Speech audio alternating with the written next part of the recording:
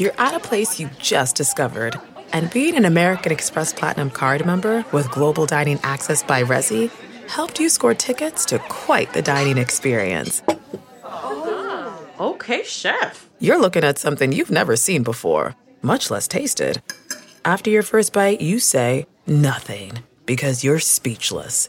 That's the powerful backing of American Express. See how to elevate your dining experiences at americanexpress.com/withAmex. Terms apply. Do you ever wonder where all your money went? Like every single time you look at your bank account? Honestly, it's probably all those subscriptions. I felt that way too, until I got Rocket Money. Rocket Money helped me see all the subscriptions I'm paying for, and it was eye-opening. Between streaming services, fitness apps, delivery services, it all adds up so quickly. Rocket Money is a personal finance app that finds and cancels your unwanted subscriptions, monitors your spending, and helps lower your bills.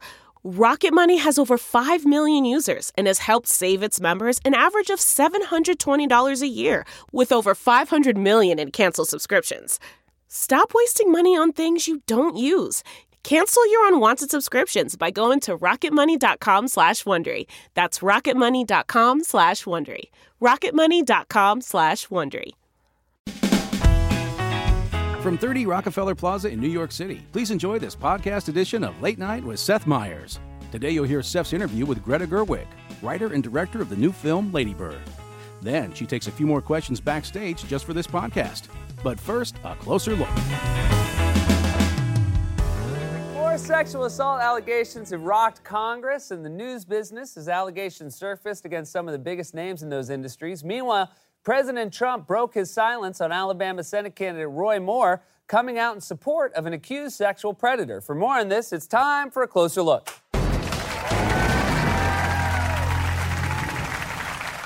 For almost 2 weeks, Trump has faced repeated questions about his position on Moore, and for 2 weeks, Trump has done everything he could to avoid answering them.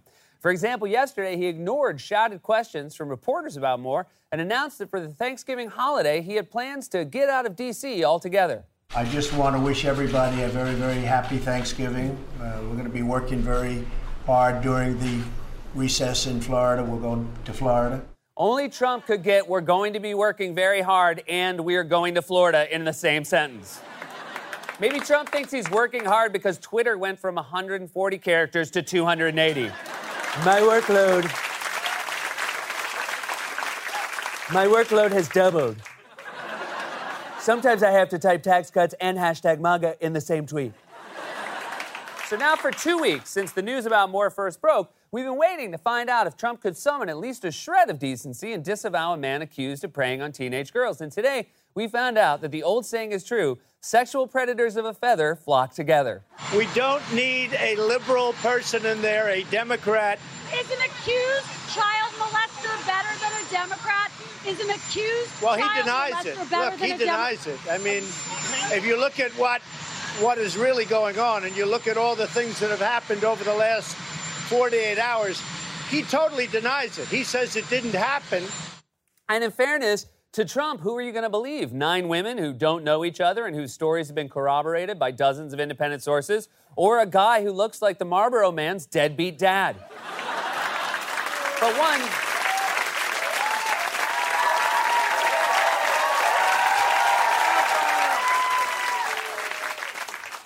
I got to run out for cigarettes, but I am cigarettes. But one of the most revealing parts came when Trump denounced Moore's Democratic rival, Doug Jones, a lifelong prosecutor who convicted the KKK members responsible for the Birmingham church bombing that killed 4 little girls, as soft on crime. Jones, I've looked at his record. It's terrible on crime. I can tell you for a fact, we do not need somebody that's going to be bad on crime, but I can tell you, you don't need somebody who's soft on crime like Jones. He's soft on crime. You're siding with an accused child molester over a guy who prosecuted the KKK. You're so soft, you look like a tub of melted Play-Doh. And Trump, of course, is not alone. He's not alone in backing Moore, who's been accused of sexual assault by 9 women, several of whom were teenagers at the time. Yesterday, White House Counselor Kellyanne Conway urged Alabamans to vote for Moore to help pass GOP tax cuts. And an advisor to a pro-Trump super PAC, Katie Walsh, a former White House official, made a similar argument. Listen as she tries to have it both ways on Moore. The allegations against, Judge Moore are deeply troubling, and I believe that he should step aside if there's any truth to them at all. But the reality is, Kellyanne is right that we need the votes to pass tax reform. And so where the president is on this, I believe, and Sarah Sanders has been vocal on this, which is it's up to the people of Alabama. And I think, they'll make their decision in a couple weeks here. So their position is literally Roy Moore should step aside, but if he doesn't, you should vote for him. That's going to make their pro-Moore TV ads very awkward. Who is Roy Moore? The New York Times says 4 more women have accused Roy Moore of misconduct. And the New Yorker reports that Moore was banned from the Gadsden Mall. And more than 20 Republicans have called for Roy Moore to step aside. But if he doesn't, you should vote for him anyway, so we can give corporations a giant tax cut. Roy Moore, he should step aside. But if he doesn't, make him a senator, okay? Paid for by a group of chicken ass.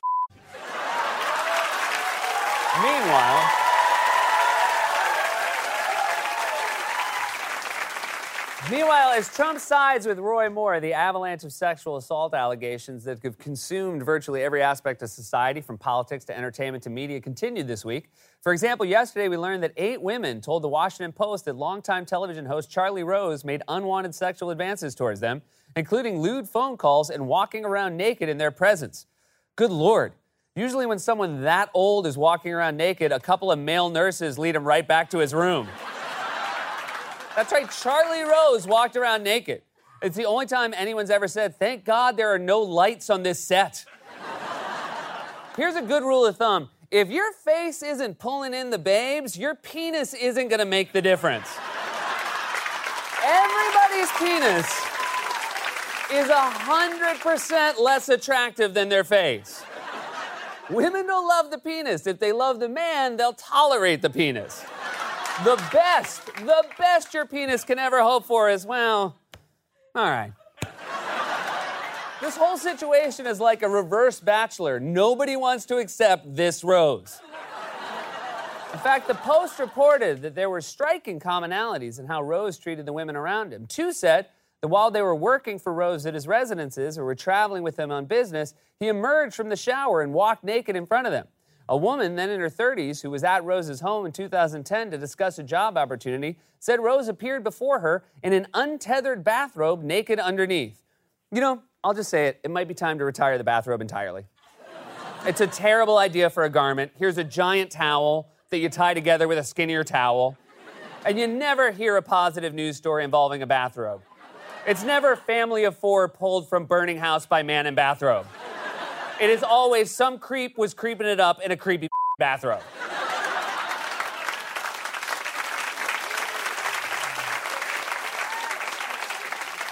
And Rose wasn't the only powerful man in media accused of harassment yesterday. There was also New York Times White House correspondent Glenn Thrush. Yesterday, Vox published a piece about Thrush's history of bad judgment around young women journalists. In that report, the author described how Thrush cornered her at a bar by essentially dismissing a female colleague who was with them. Thrush tossed a $20 bill at her and told her to take a cab and leave us, the grown-ups, alone. I'm sorry, but you don't get to call yourself a grown-up if you dress like you're wearing a reporter Halloween costume. Another similarity in all these stories is the degree to which alleged abusers like Thrush went to silence the women they preyed on and undermine their careers. This culture of bullying and intimidation is toxic and pervasive, and in Thrush's case, he reportedly sought to portray the women he victimized as aggressors. Thrush frequently told versions of this story with different young women as the subject. He would talk up a night out drinking with a young, attractive woman, usually a journalist. Then he claimed that she came on to him.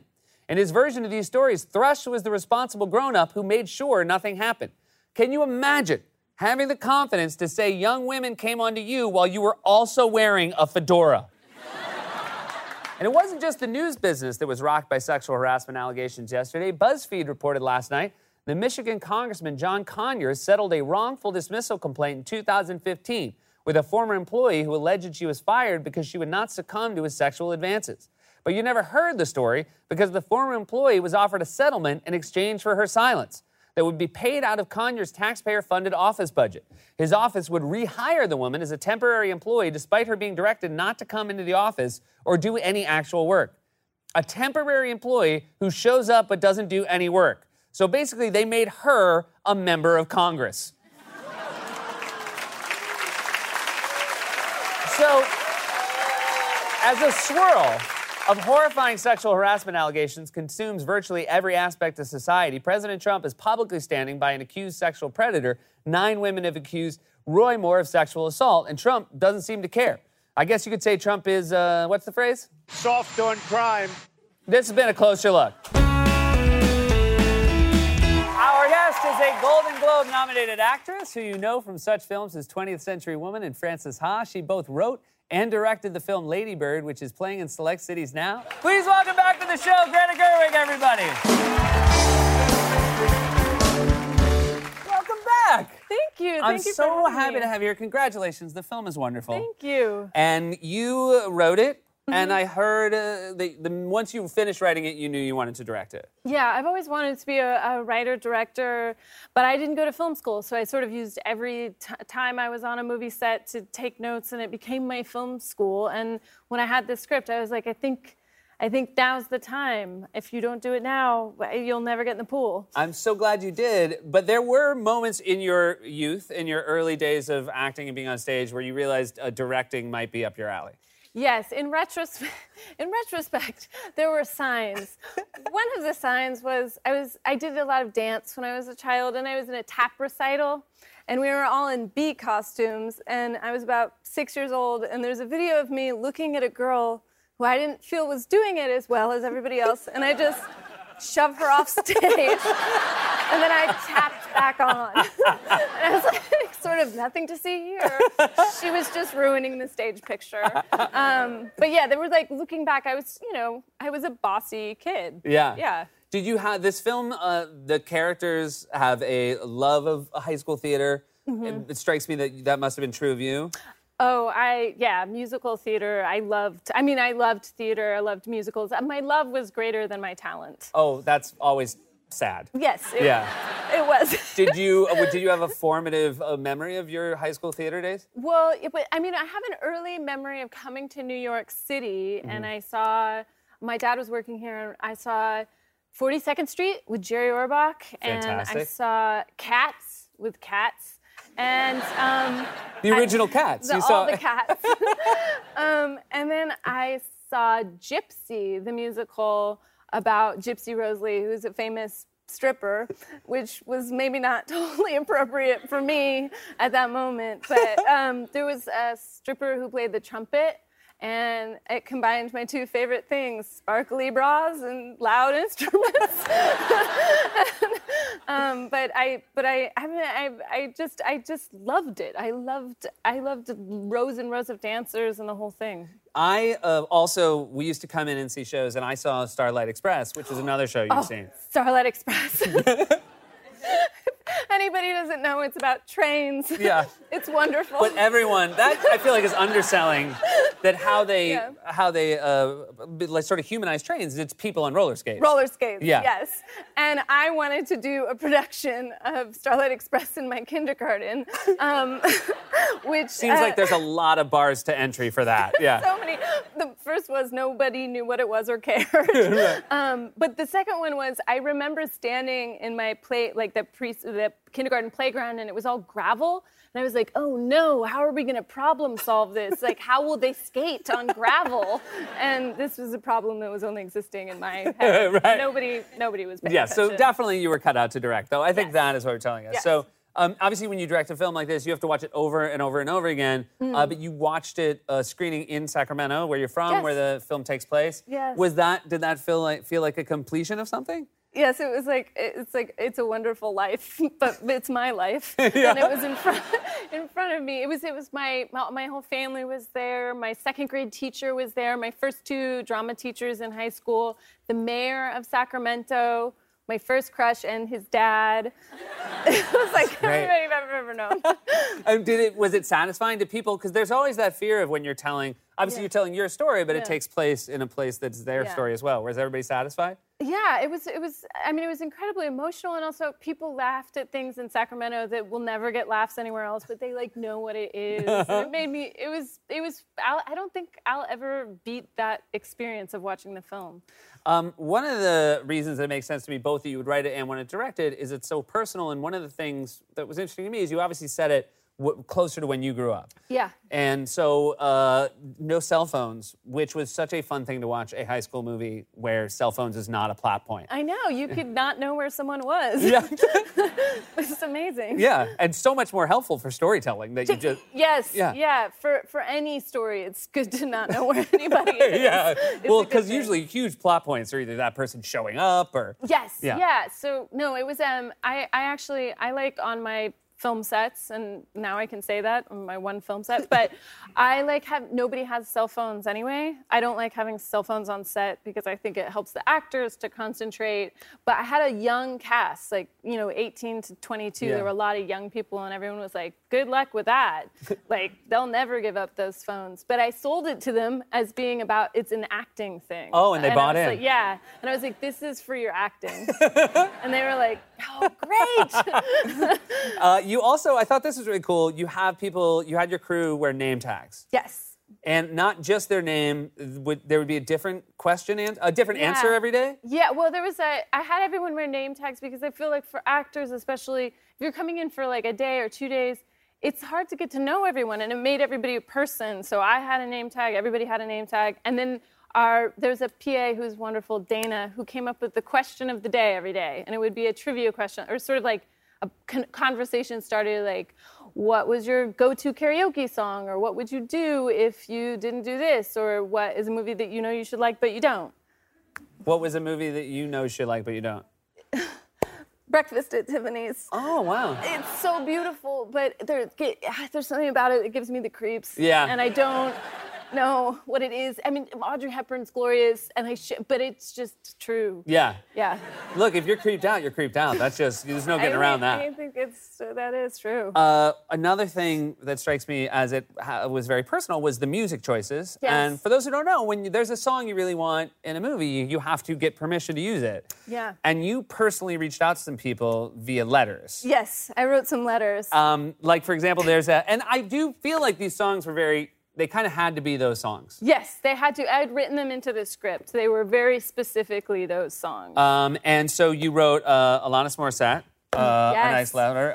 And what were some of your selling points to her? Well, so I have been a fan of yours my whole life. The very first cassette tape I ever bought was Jagged Little Pill.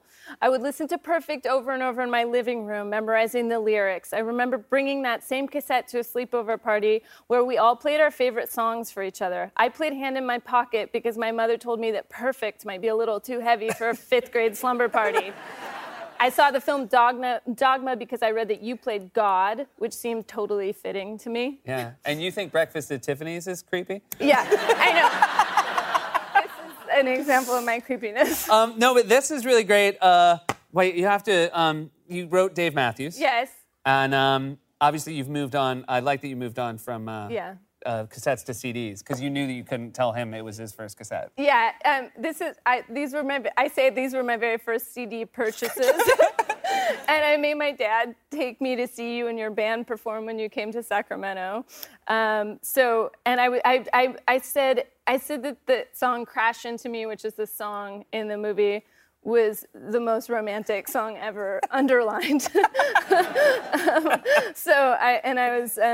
then I said, thank you so much for considering the request. I wish I could go back in time and tell my 16-year-old self that this moment was coming. She'd never believe me, but truth be told, my 32-year-old self can hardly believe it either. I like that the moment you can't believe is that you're writing him a letter. I know. Can't believe it. Can't believe my letter. And Justin Timberlake as well, and they all said yes. Was that? Yes. Oh, the Justin Timberlake, that has a really awkward beginning. Oh yeah, let's. I gotta hear. Yeah. I like that you're embracing your awkwardness. Dear Mr. Timberlake. I mean, what can I say? You're Justin Timberlake. You were the soundtrack to my adolescence. Your rise corresponded exactly with my very awkward puberty. And then it just gets worse. Yeah. Yeah, I pretty much wouldn't be an adult without you. That's the nicest thing you could say to anyone. That's heartbreaking. Your parents, when they hear that, they'll be heartbroken. Like, this was Justin Timberlake's doing? What were we doing all that time? Well, I'm glad it paid off because it's hard now to imagine the film without those songs. Yeah. And congratulations on making such a beautiful piece of film. Thank you. Greta Gerwig, everybody. Lady Bird is in select cities now. We're over nationwide this Wednesday. Hi, everyone. It's Sarah from Late Night. I'm backstage with Greta Gerwig, who is the writer and director of Lady Bird, a fabulous movie that everyone should see. So you talked about the cell phone usage, or the lack thereof, on set with Seth in the interview.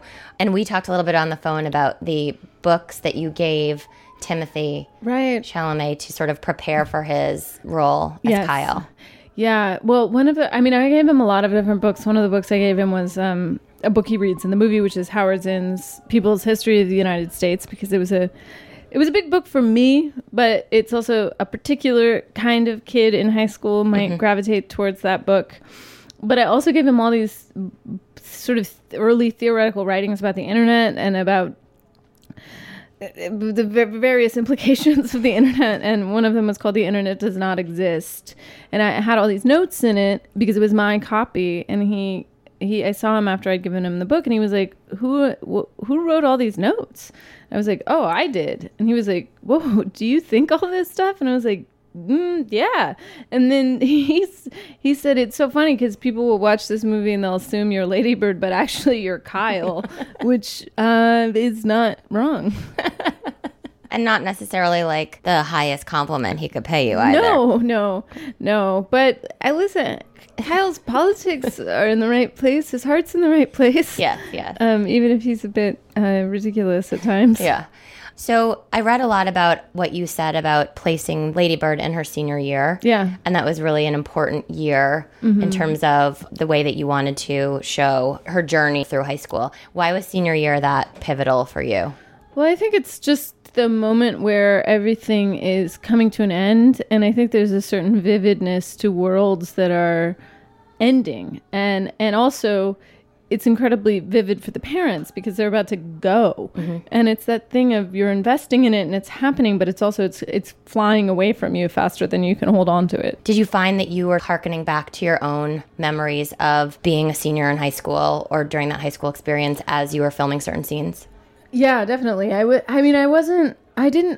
always a notebook keeper, but I didn't actually look at any of my notebooks until after I was all done writing the script because in some ways I'm interested in how memory is imperfect and the things that were so clear to you in some ways might have been quite different in actual life.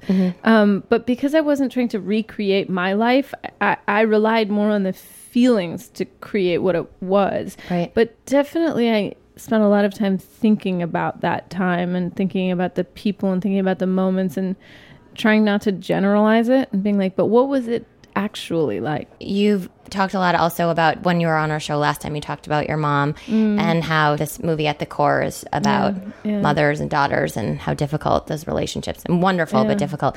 And you also talked to me a little bit about how your mom would go so far out of her way when you expressed even like a small interest in something.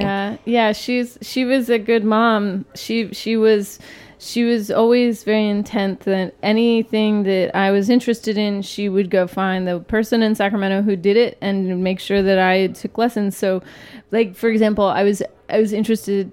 I expressed some interest in Hawaiian dance, and she found the one person in Sacramento who had a Hawaiian dance troupe, and then she found a Polynesian Cultural Society and someone who could teach me how to do the drums and also do the dances. And she was just the kind of person who was like really excited for kids to get excited in a way. And my brother has kids now and they live in Sacramento, and they think they already know at like 8 and 10 that grandma's really exhausting. And if they tell her they like something, it's gonna be full on. Well, that's so great. Thank you so much for being here. Thank you. I love the movie. Thanks. Want more Late Night with Seth Meyers? Be sure to follow the handle @LateNightSeth on Facebook, YouTube, Twitter, Instagram, and Snapchat. You can also watch full episodes of Late Night at latenightseth.com or on the NBC app. And please tell your friends who are fans of Seth Meyers to subscribe to the podcast on iTunes. It's all a lighthearted nightmare on our podcast, Morbid. We're your hosts. I'm Alina Urquhart. And I'm Ash Kelly. And our show is part true crime, part spooky, and part comedy. The stories we cover are well-researched. He claimed and confessed to officially killing up to 28 people with a touch of humor. I'd just like to go ahead and say that if there's no band called Malevolent Deity, that is pretty great. A dash of sarcasm and just garnished a bit with a little bit of cursing. This motherfucker lied like a liar. Like a liar. And if you're a weirdo like us and love to cozy up to a creepy tale of the paranormal, or you love to hop in the Wayback Machine and dissect the details of some of history's most notorious crimes, you should tune in to our podcast, Morbid. Follow Morbid on the Wondery app or wherever you get your podcasts. You can listen to episodes early and ad-free by joining Wondery Plus in the Wondery app or on Apple Podcasts.